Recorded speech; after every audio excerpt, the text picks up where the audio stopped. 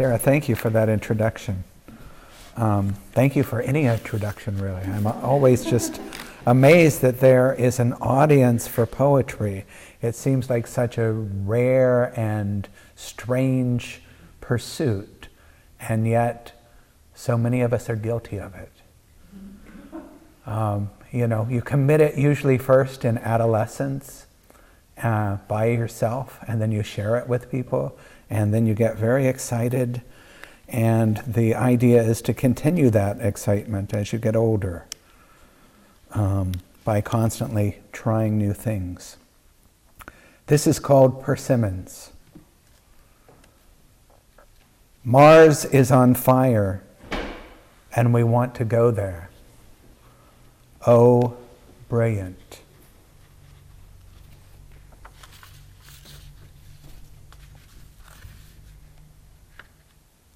First strains. This is a poem where I restricted myself to 3 letters.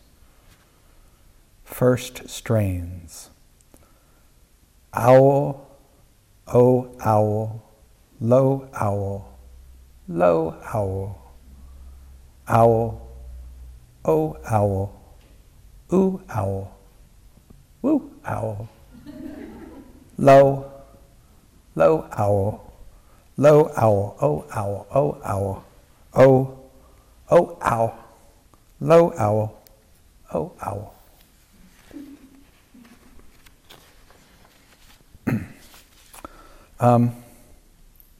Periodically I go and teach at the University of Iowa, and every time I go I live in a different apartment.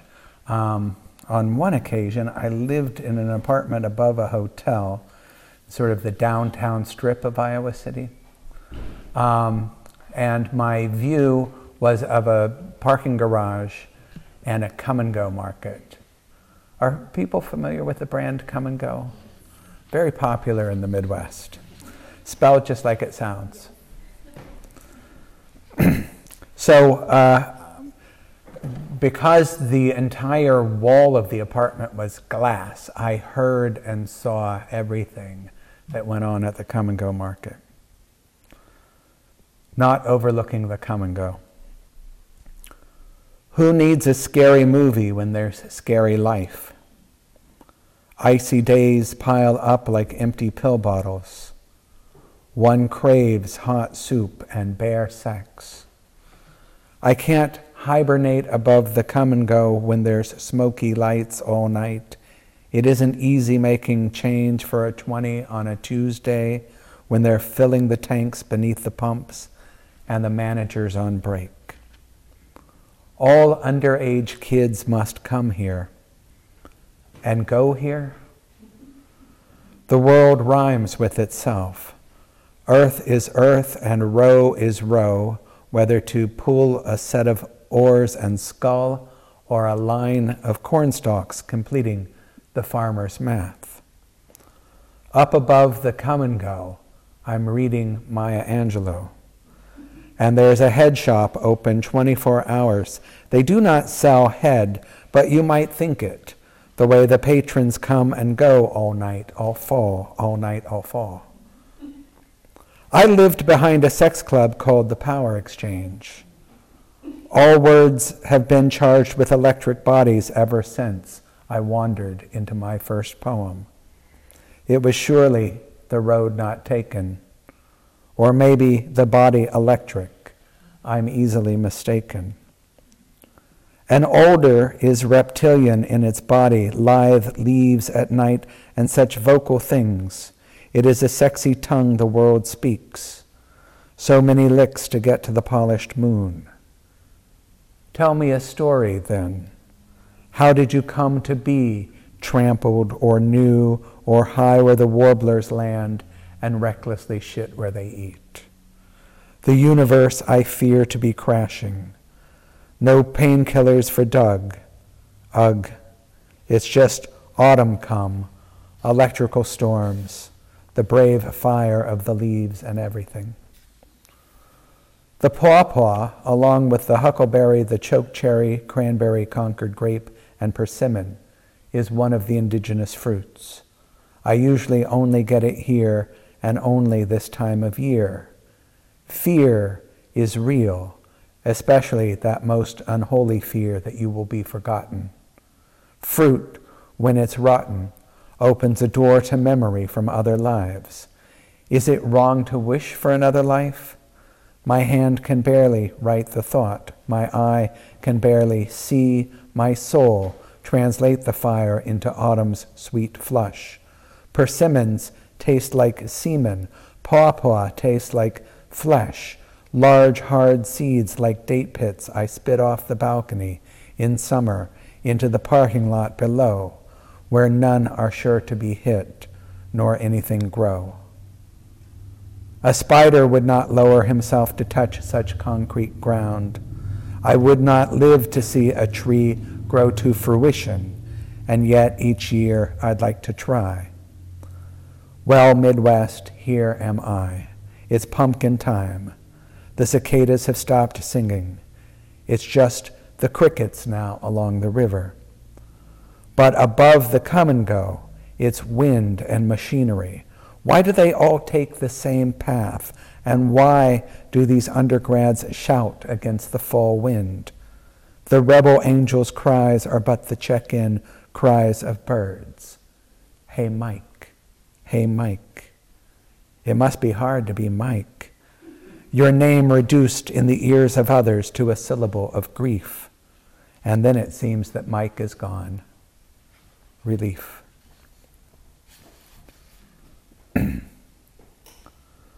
I'm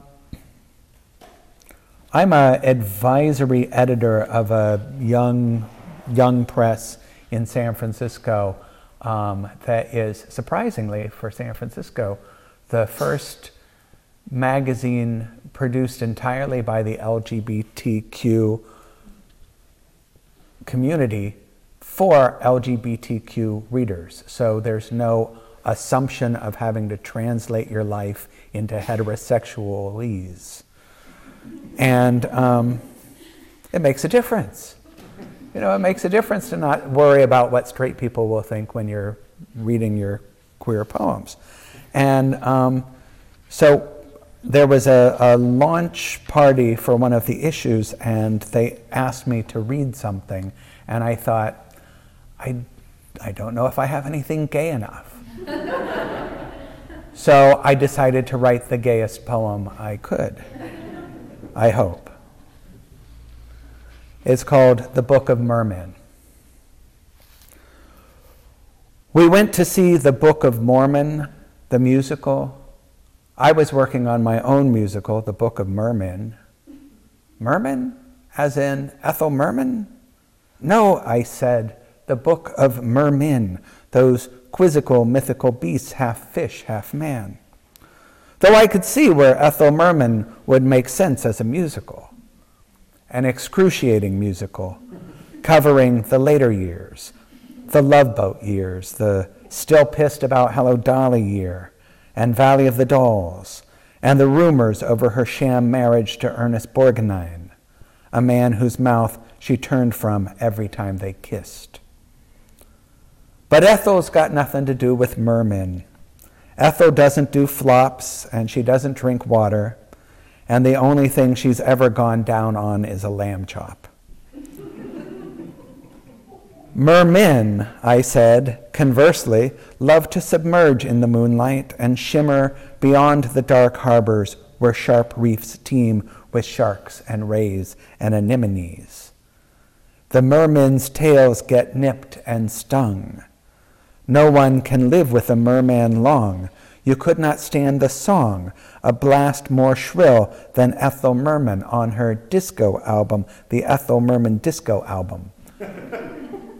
High, I'd love to say C, but searching for a C is more accurate. In the middle of I'm always doing something, something for the boys. Mermen migrate like the whales as they wail their merman song. The merman would only leave you stranded on the rocks. That must be how Rock Hudson felt when he had to belt with Ethel on a TV special, both of them sincere in their assertion that if, baby, I'm the bottom, you're the top.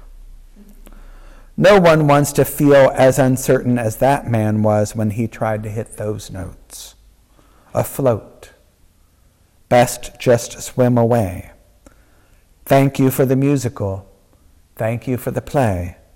Thanks to the Book of Mormon and to Ethel Merman and to Mermin.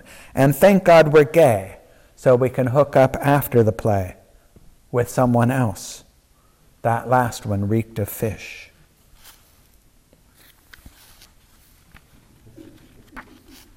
You'll get it later and you'll laugh.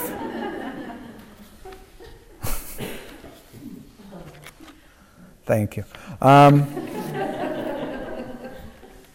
This poem, I have this very ambivalent feeling about this poem. I actually wrote it while I was waiting to meet up with some people. It was like, try writing something.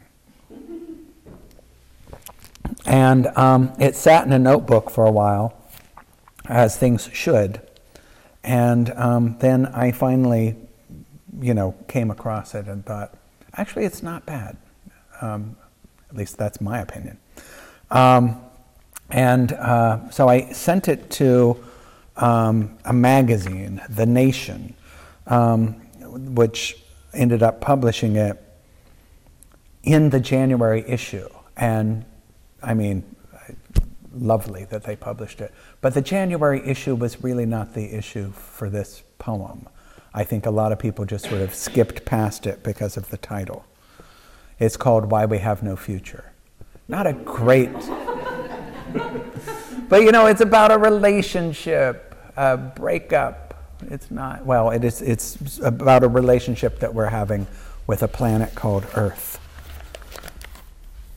Why we have no future.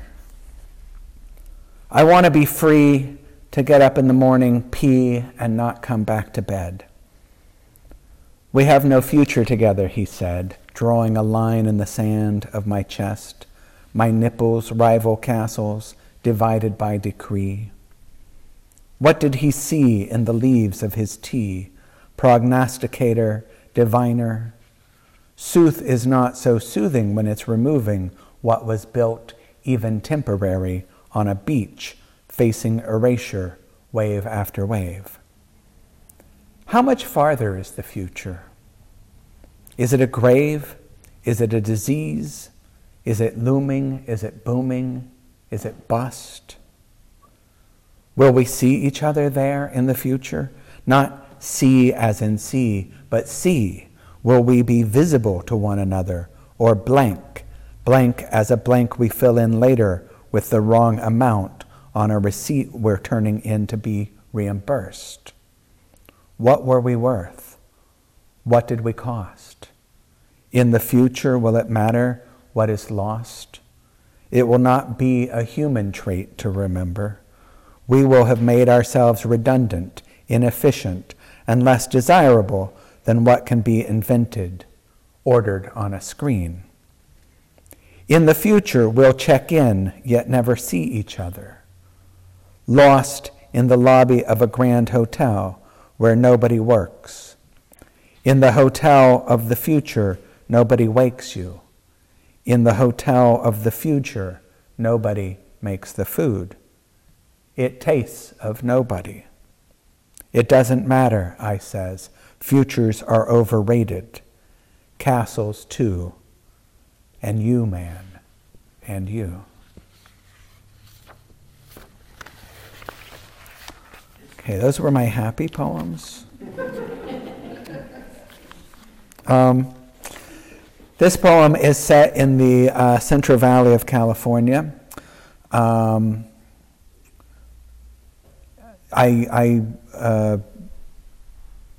grew up there, or I became an adult there. There's a difference. My childhood was spent in other places. But like many things that are native to California, I started someplace else.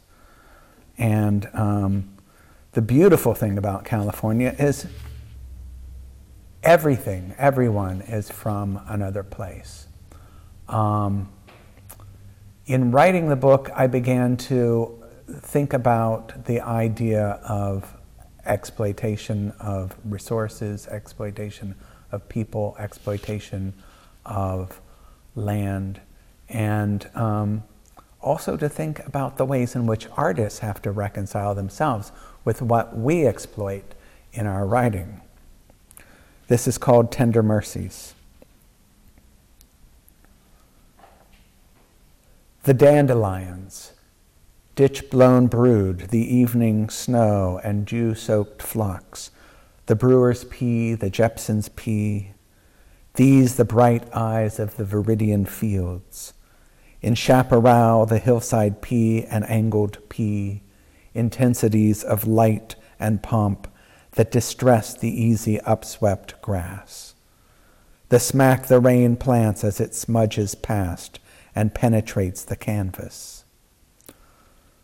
The smattering on field and railroad tracks, both hardy blooms and dainty flowers, the judge's house, the chicken farm, a migratory camp, a flesh motel, a stucco digs where all that mitigates the August swelter is the swamp cooler's immutable burr, a straggling house that draws its water from a hard water well and flushes out with the help of a crude sump pump. Before the flat land is occluded by the staunch of light at end of day, I wanted to be content with all its surfaces: weed, barb, crack, rill, rise. But every candid shoot and fulgent branch depends upon the arteries beneath. The houses have their siphons and their circuit vents.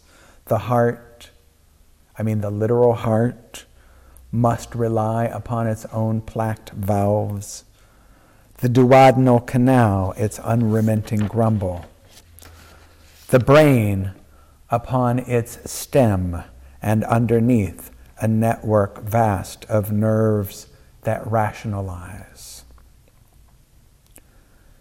The earth's a little harder than it was, but I expect that it will soften soon, voluptuous in some age hence, because we captured it as art the moment it was most itself, fragile, flecked with nimble weed, and so alone it almost welcomed its own ravishment. I was a maiden in this versicolor plain. I watched it change, withstood that change, the infidelities of light, the solar interval, the shift of time, the shift from farm to town. I had a man that pressed me down into the soil. I was that man. I was that town. They call the chicory ragged sailors here, sojourners who have finally returned and are content to see the summer to its end. Be unafraid of what the future brings. I will not use this particular blue again.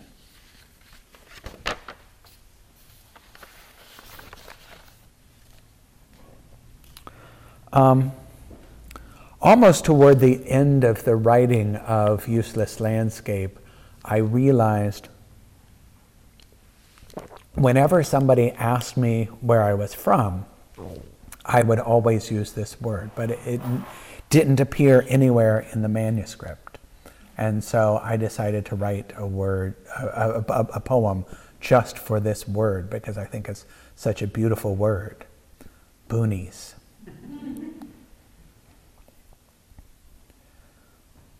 Where we could be boys together, this region of want, the campestral flat, the adolescents roving across the Platte.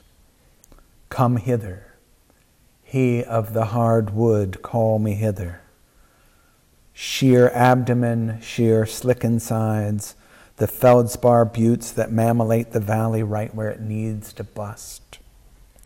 And I could kiss his tits and he could destroy me on the inflorescent slopes, in his darkest dingles, upon the grassland's raffish plates. And he could roll me in coyote brush, I, who was banished to the barren, could come back into his fold, and I would let him lay me down on the cold, cold ground.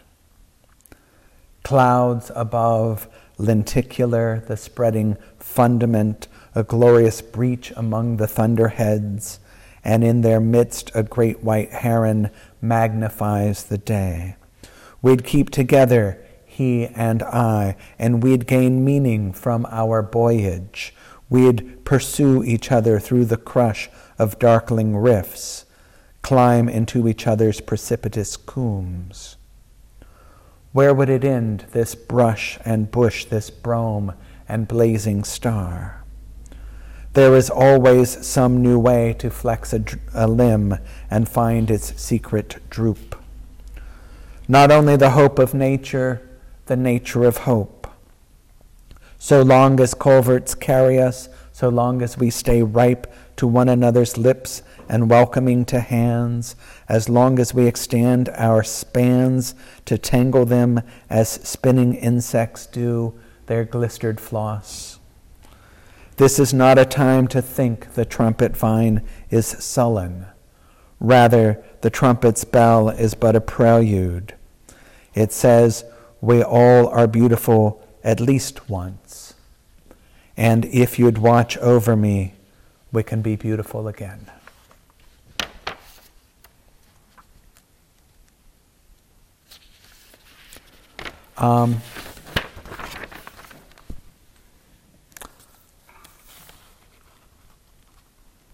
Someone told me one time that whenever you're worried about whether your audience is with you, to read the dog poem. Right? Everyone has a dog poem. And I'm not worried whether you're with me or not, but I just felt like, you're so good. You deserve a dog poem.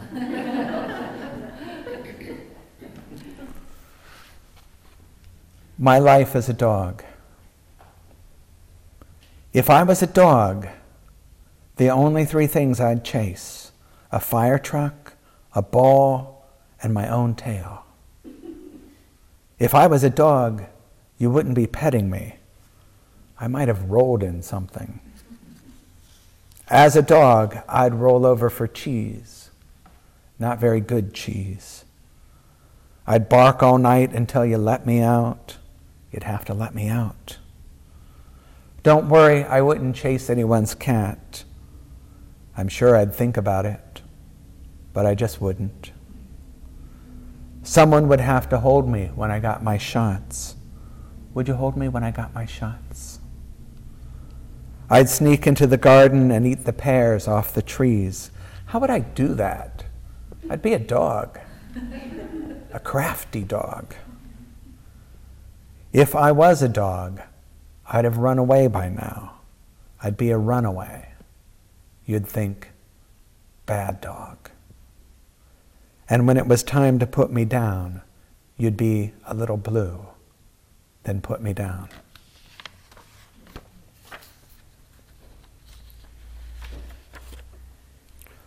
I'm going to end with a poem that is from a book I wrote a few years ago called Chronic. It ends with a retelling of a myth from Virgil, from his eclogues, where he tells the story of young Corydon, who fell in love with Alexis, his master's servant, and was spurned. I told that story in the form of a poem as I was in the process of ending a relationship, which didn't end. And so I had to write the revision of the poem.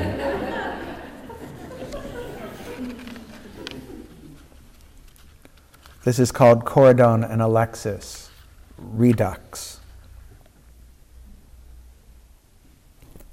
And yet we think that song outlasts us all.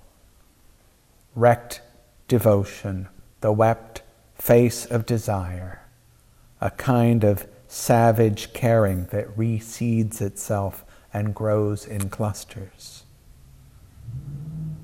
O you who are young, consider how quickly the body deranges itself, how time, the cruel banker, forecloses us to snowdrifts white as God's own ribs. What else but to linger in the slight shade of those sapling branches, yearning for that vernal bow? For don't birds covet the seeds of the honey locust? And doesn't the yew have a nose for wet filaree and slender oats foraged in the meadow? Kit foxes crave the black-tailed hare. How this longing grabs me by the nape. Guess I figured to be done with desire if I could write it out, dispense with any evidence, the way one burns a pile of twigs and brush. What was his name? I'd ask myself. That guy with the sideburns and charming smile. The one I hoped that, as from a sip of hemlock, I'd expire with him on my tongue.